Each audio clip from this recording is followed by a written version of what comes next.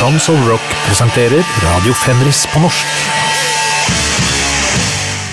Hei! Jeg stiller opp på fest og dufter bare bedre vann, så damen de får slag og hører salmesang, da det skikkelige saker.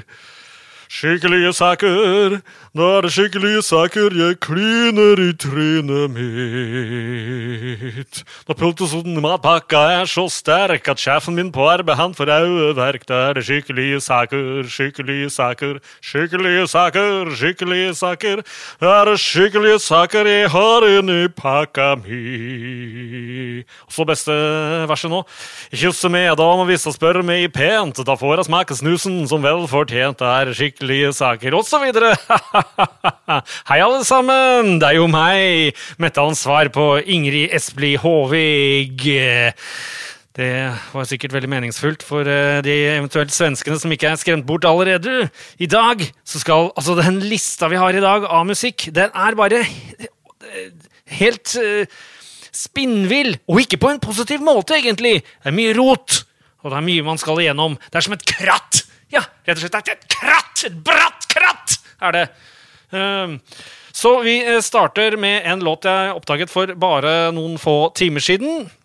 Et band som turnerte i Hamburg og Irland i 1966, før de fikk fast jobb på Rhythm and Blues Bar i 1967. Og så ble det nytt line-up 68, flyttet til London, signet med Polydor, eller Polydork, som du kan kalle det. Og så åpner de sammen med det eksellente orkestret Yes for Cream, på Cream sin farvel-turné, står det på Wikipedia da. Så turnerte de med Blind Faith, den Blind Faith-plata, hvor hun der rødhåret står og holder på et slags fly på utsiden. Altså, den kom jeg meg aldri inn i. Og så på andre skiva med det bandet vi skal til nå, ja, da ble de rett og slett jazz. Og det ganske mye rhythm and blues på første skiva her til Rory Gallaghers Taste, eller The Taste som det het. Men de burner i alle fall av gårde med første låta, som en utrolig kul titel, som heter Blister on the Moon. Den skiva her, den kom jo da i 1969, og Rory Gallagher, han stakk jo videre i 1970 for å elaborere seg på en slags solo eller casino-karriere. Da hører vi Blister on the Moon med Rory Gallaghers Taste. Kom igjen! Ja da! Skattas! Wow. Ja, for fader, der med vorter og alt sammen, så var det en god dose rå musikk. Jeg synes det låter ja, han litt på Jamie Hendrix-bagen der, men han godeste sikkert Rory Gallagher da.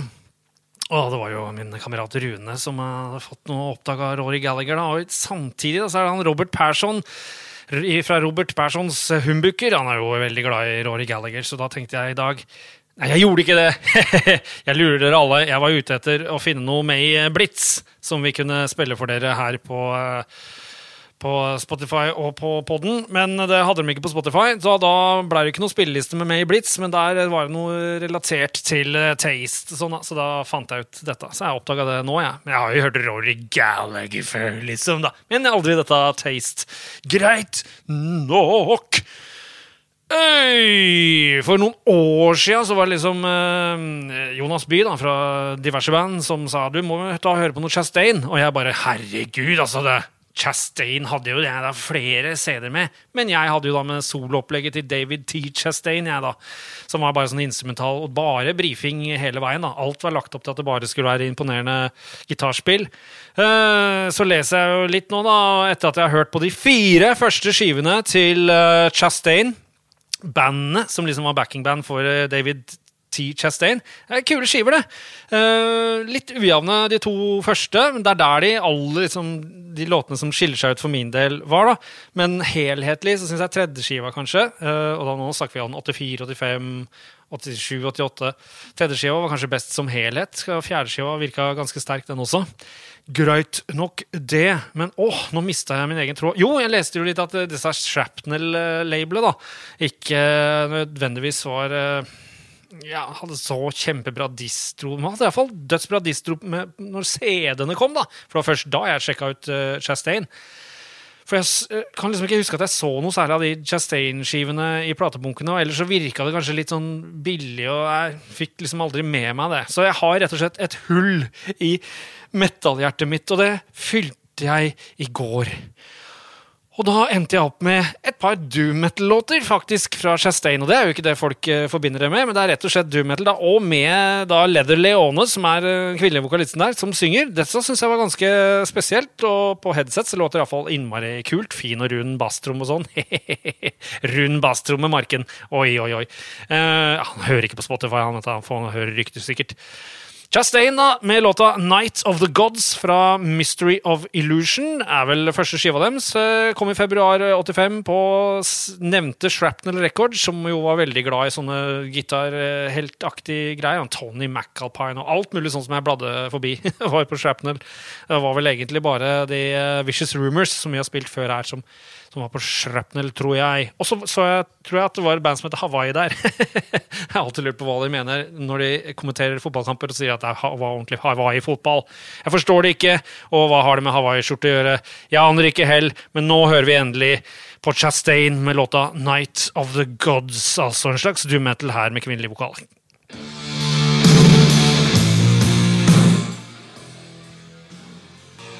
Hør den skarptromma, den jo større enn ølmagen min, det jo helt absurd.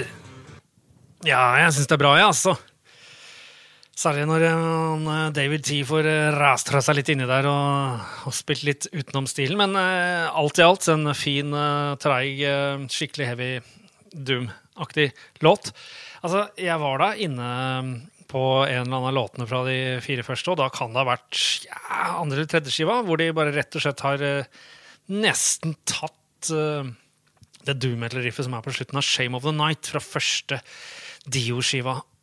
Faktisk et av de beste doom metal-riffene noensinne det. Hvem skulle trodd at man kunne finne det på en Dio-skive? Jeg skulle trodd det, for jeg har visst det helt siden jeg var allerede som barn var jeg liten gutt, vet dere. Ja, vi skulle videre til Rogg og Pip i dag, og jeg ser ikke noe grunn til hvorfor. Jo, grunnen fordi jeg mener en del av 70-tallet blir alltid skuslet bort. Det tok vi for oss forrige gang vel, med Status Quo. Det Boogien, så Rogg og Pip da. Det var jo noen tasser som het Philip Witcher og Roger Lomas, som dura i vei på 70-tallet der, og ga ut en del kule saker, men det gikk jo helt under all mulig radar, slik at det senere ble da reutgitt, kanskje sånn 10 år siden, 9-8, ble reutgitt av Rise Above Records da, med han gamle Napalm Death-vokalisten og Cathedral venn av meg. Hvorfor glemmer jeg alltid navnet på vennene mine? Jeg glemte Dan Lilker, og nå har jeg glemt han Lee Dorian, var det ja. Nemlig. Og så hadde jeg et ordspill på Lilker også.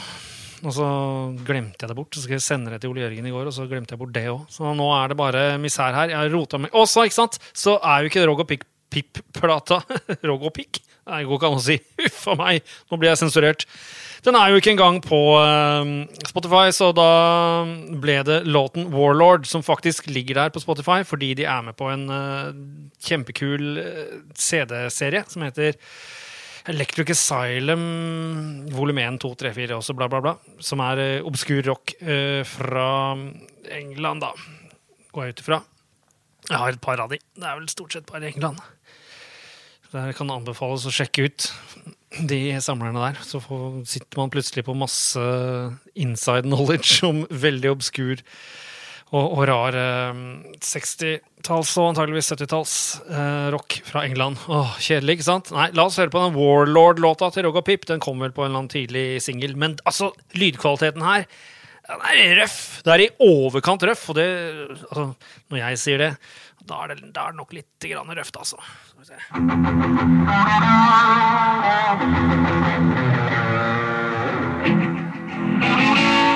Det ganske god gitartone, altså.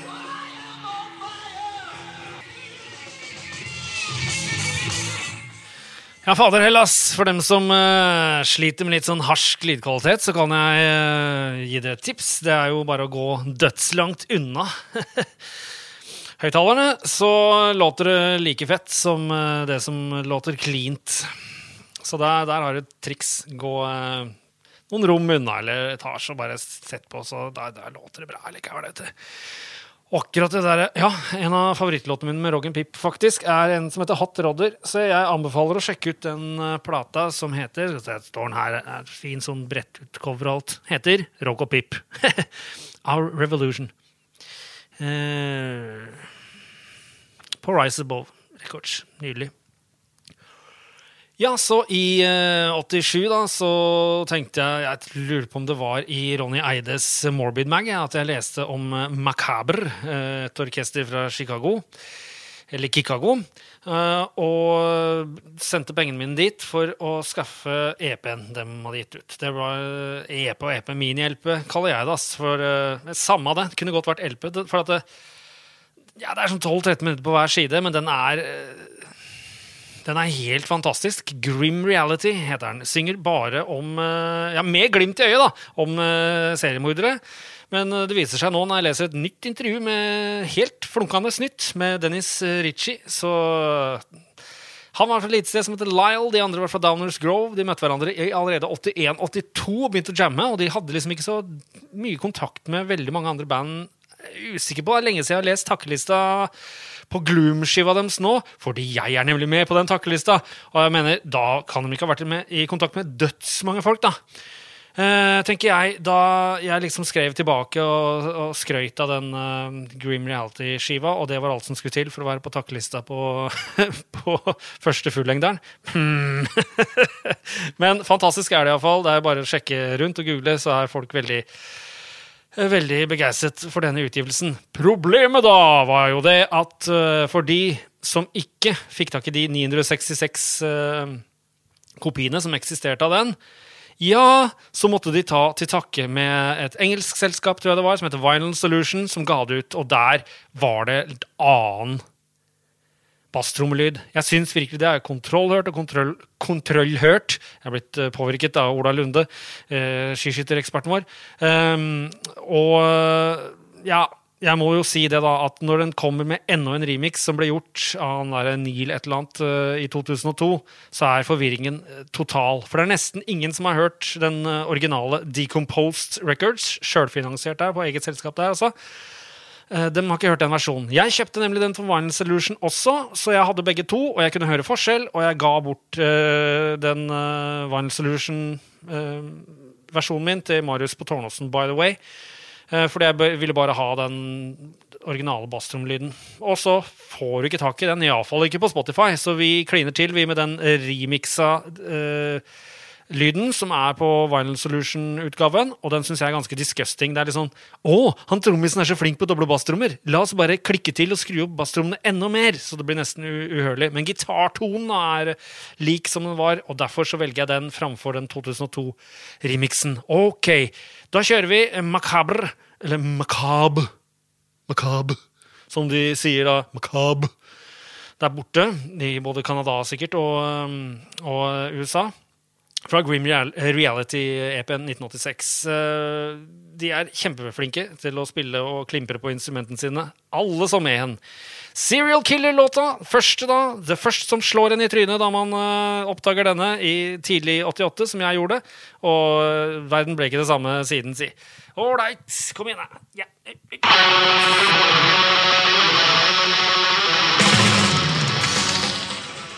Ja. Ja.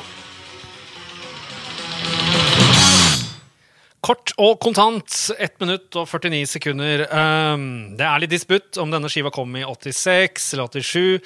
Jeg mener han godeste Dennison, han sa i det ferske intervjuet at ja, de ga han ut i 86. Men det står jo på min kopi her, cover, copyright og publishing 1987. Det ja... Samtidig, selvutgitt. Ja. Det blir jo liksom akademisk da, hvor mange de får den ut til liksom, hvis den kommer på tampen av 86. Jeg kan jo ikke helt overstyre heller, men allikevel sier jeg kommer i 87. Jeg fikk den jo ikke, for eksempel, før i 88. Men det var jo fordi jeg var treig. Men alt gikk jo treigt på den gangen. Du måtte først ut til noen blekker, og så måtte man vente på blekka kom ut, og der kunne man jo lese om platen, og man kunne sende penger og bestille, og så måtte man sende penger, og så vente på at plata kom tilbake. Det tok tid, skal jeg love. Alright, vi drar til Jordan Maracus, og det nei, noen som trodde at det var Marrakesh. Er det noen som allerede har gjettet hva det dreier seg om da? Da har du peiling, ass.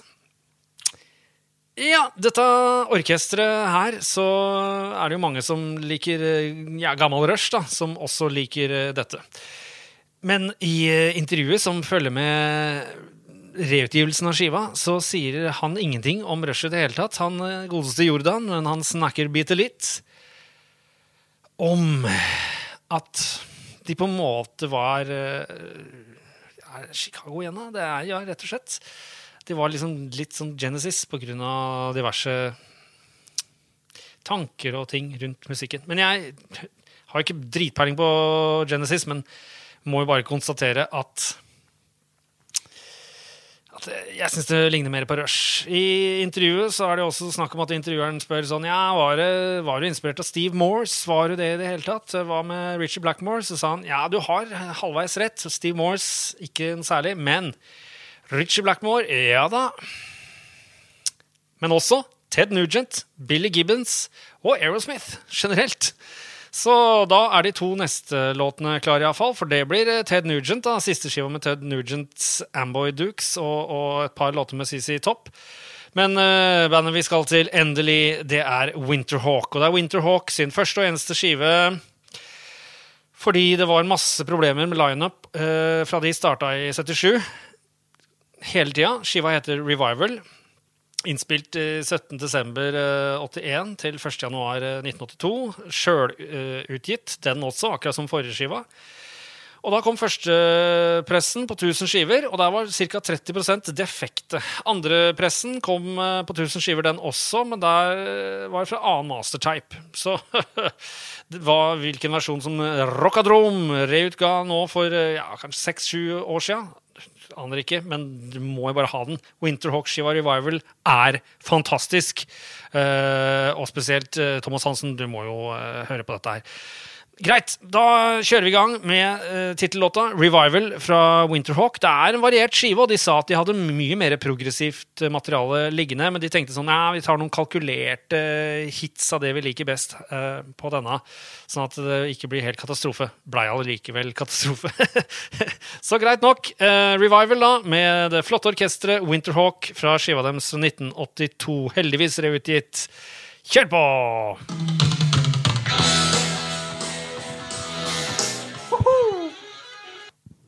Ja, det var Winterhawk med Revival-låta fra Revival-skiva. Det er jo flotte partier 2 minutter uti, hvor det slås ned, og et nytt parti på rundt 4 minutter, hvor det virkelig blir herlig å være menneske for en stakket stund på denne planeten. Men jeg skal ikke gå dit. Jeg skal nemlig til Houston!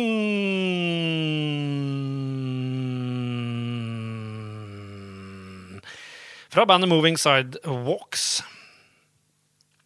Så hoppet Billy Gibbons videre og landet på CC Top. Nå er det sånn at jeg får lyst til å... Jeg blir gal, altså hvor lenge kan jeg snakke om CC Top? Det har jo gått i de siste 30 årene. Men vi må starte på et litt sånn vondt punkt, da, for at med MTV og kabel-TV her da, som kom likt hit til landet, så var det nok både han Seltzeren på Nesodden, som egentlig var mest mot punken, og jeg som var mest mot metallen på mitt sted på Kolbotn. Vi fikk nok begge øynene opp for de kjempekule videoene til Zeta Top. Og fikk da presentert den ikke kuleste med CC Top i det hele tatt. Fordi de tok en liten break etter Theas skiva, kom tilbake med Deguello, som jeg synes er ganske Jeg ganske lik Teas-skiva, og så kom den snodige El Loco-skiva i 82, og så kom 83. Da kom MTV, da kom kabel-TV, og da kom skiva deres Eliminator. Og når man hører gjennom den skiva, som jeg kun vel hadde på, tiltuska meg på kassett på tida, så ble ikke veldig glad igjen, for nå er det min mening, altså. Jeg synes ikke den er en veldig sterk skive.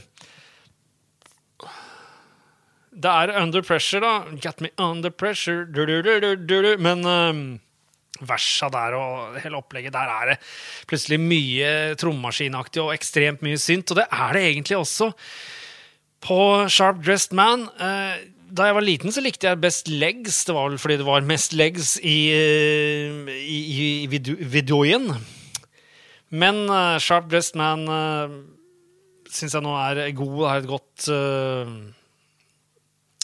gitarsoloparti uansett da. Så jeg får liksom spille da, for å være liksom helt ærlig, så må jeg spille den CC Toppen som jeg møtte først, og det var vel Legs og Sharp Dressed Man som det var videoer til fra Eliminator-skiva. Kanskje det til og med var enda en låt det var video på, fordi videoene var kule, ass! Musikken, du har jo Sharp Dressed Man der, som starter med et nå har ikke AC/DC copyright på det riffet, men det er et AC/DC-riff allikevel, i hvert fall for oss som var hardrocker på den tida og hadde hørt mye på AC/DC, men la ikke så mye merke til det. Det var kulere å se på videoen, si. Så jeg er ikke en sånn videokis. Jeg har ikke utviklet meg til å bli det i hvert fall, og jeg synes det er pinlig å snakke om. Ganske så pinlig. Så, ok da, så ta og høre på Sharp Dressed Man da, med CC Top, og så skal jeg spille det jeg synes er bra CC Top rett etterpå. Alright, kom igjen da, skarpdressede mann. Det er verden! Ja, da får jeg gjøre han på lista. Vi kjører. Jeg rota igjen, vet du. Sharp Dressed Man med CC Top. Langt, herlig soloparti, og jeg kom på enda mer pinlige saker. 1985, da var jeg 13. Da var det blitt åpen skole, vet du, og man hadde jo fått øya opp for litt annen musikk også på grunn av kabel-TV og MTV, og ikke bare hardrock. Og det var jo jenter i klassen, ikke sant? Hei, Heidi, Wenche, Mags, Katrine og så videre. Så da måtte man prøve å møte opp på åpen skole og forsøke å diskodanse litt. Og jeg hadde fått meg til og med sånn der fake Poco-Loco-dress som het et eller annet. Og jeg hadde også fått meg Afterburner-skiva til CC Top. Og prøvde liksom, og siden den var litt disco, som vi jo hører her på Sharp Dressed Man allerede der, så hadde de liksom lagt seg i mellomskiktet, mellom en slags boogie deres brukte å gå men her går det mer train, mer skyld på, kan ikke skylde det på Kiss er bare tidlig ute. CC Top kom dilten etter her. Jeg hadde en rar overgang til 80-tallet allerede da, med den El Loco-skiva, som hverken er full eller fisk på mange måter.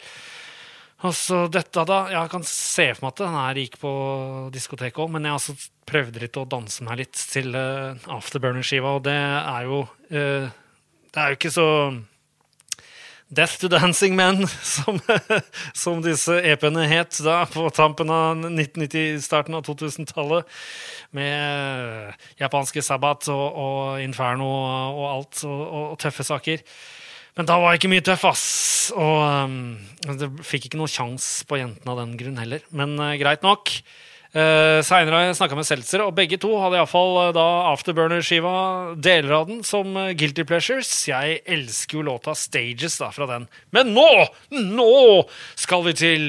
Ja, først så oppdaget jeg Deguello-skiva til Zeta Top i starten av 90-tallet der, og jeg synes den var helt fantastisk. Dette var jo noe helt annen verden enn det jeg kjente til fra CC Top tidligere. Og så senere så kom jeg inn i den skiva som kom før den, Teas. Og begge to anbefaler jeg på det sterkeste. Jeg synes det er Zeta Tops gullalder, selv om de hadde en 2 års pause mellom der og vinglet litt, så synes jeg de to er ganske, ja, de passer godt sammen og sånn da. Det er kanskje bare meg, for det er nok litt rart å synes det. Vi skal til CC Top med Pan Am Highway Blues. Vær så god, vær så god. Kom igjen, for det det fineste jeg vet.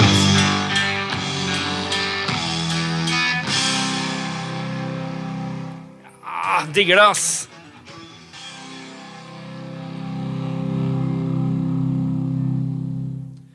En av mine all-time favorittlåter, det Pan Am Highway Blues med 1976 Tejas-plata fra Zeta Top. 1.20 uti, så kommer det ekstremt twangete og sladete gitarene, som jeg elsker, og det partiet kommer igjen senere i låta. Det absolutt heaven. De turnerte jo 7 år i strekk, da, fra 69 til 76, vel. Da Tejas-skiva kom, og så hadde de 2 år pause. Ja, hva skjedde da? Jo, april 80 var den første gang i Europa. Var den på tysk TV, Rockpalast. Skjønner ikke helt det. Må det ha vært noen i Tyskland som liksom, CC Top? Altså, det jo det ikke det man forbinder med Tyskland. Sorry, ass. Beklager. Men det jo bare ikke det. Det jo kanskje bare fordommer fra min side. Det kan jeg bare beklage på det sterkeste. Men de var i alle fall der allerede før Loco-skiva, og i alle fall 3 år da før Eliminator-skiva. Merkelig. Men de var i alle fall klare. Regner med at de sitter på en god del spenn og koser seg nå, det håper jeg i det minste. Helt i starten av karrieren så sleit de å få platekontrakt og signet etter hvert på London Records, som var underselskapet til engelske Decca, tro det eller ei. Makan tilbakevendt land. Greit, i stad klarte jeg å gjøre en av nybegynnerfeilene da, og hoppe over en låt på spillelista, sånn at det ble feil. Men det fikk dere jo live. Så nå har jeg flyttet han Ted Nugents Amboy Dukes ned til nummer 8 på spillelista. Jo, hvorfor har jeg med han? Jo, det fordi det en av inspirasjonskildene til Jordan Maracus fra Winterhawk, og ikke minst så det en av de gamle DJ-favorittene mine. Vinylen kjøpte jeg og lave på WAV-filer og brant og sånn. I 2012-2013 kjøpte jeg ned Lübeck, for jeg dro tilbake på ferie dit for bare ren mimring. Og da fikk jeg virkelig den Living in the Woods-låta rett i trynet da, med liksom sine doble basstrommer og ekstremt det en slags metal-attitude som ligger i bånd der, som jeg har ufattelig sansen for. Det burde vi jo alle. Vi jo her på grunn av metal, ikke bare på grunn av masse gamlis-musikk som jeg har spilt i dag. Men den fra Tooth, Fang and Claw-skiva 1974. Altså, Ted Nugent startet allerede i 64 i Chicago. Mye Chicago i dag, ass. Så det egentlig så jeg nå, som jeg ser på nå, så jeg fornøyd med denne sendingen, for det har blitt mye Chicago, og det alltid tøft. Det jo ulovlig å være ubarsk i Chicago, og barsk jo bra da i metallen. Det lov med litt silke også, si. Det det? Ja, ok da. Så greit nok, det ble 7 skiver med Amboy Dukes. Journey to the Center of the Mind var andre skiva fra 1968. Den mest kjent, blant annet den låta der. Den jo coveret av Ramones, vel, på 92-skiva deres, hvor de bare coverer sånn 1960-talls psykedelisk acid rock for å vise hvor de kom fra. Og så i 74-75 ja, altså denne skiva Tooth, Fang and Claw fra 74, og det var siste da med Ted Nugents Amboy Dukes. For da tror jeg kanskje skivene før kanskje bare het Amboy Dukes, så het denne overgangsskiva Ted Nugents Amboy Dukes. Jeg har ikke gjort for mye research på det, for hva måte på! Men etter det så gikk bandet hans til å bli backing for solokarrieren hans, vet du. Da ble det bare Ted Nugent.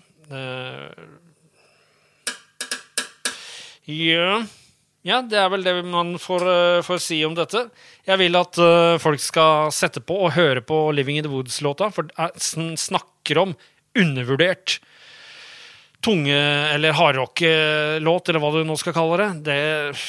Kom igjen, ass. Living in the Woods, Ted Nugent's Amboy Dukes. Endelig. Fuck, det der Darkthrone-riff, ass.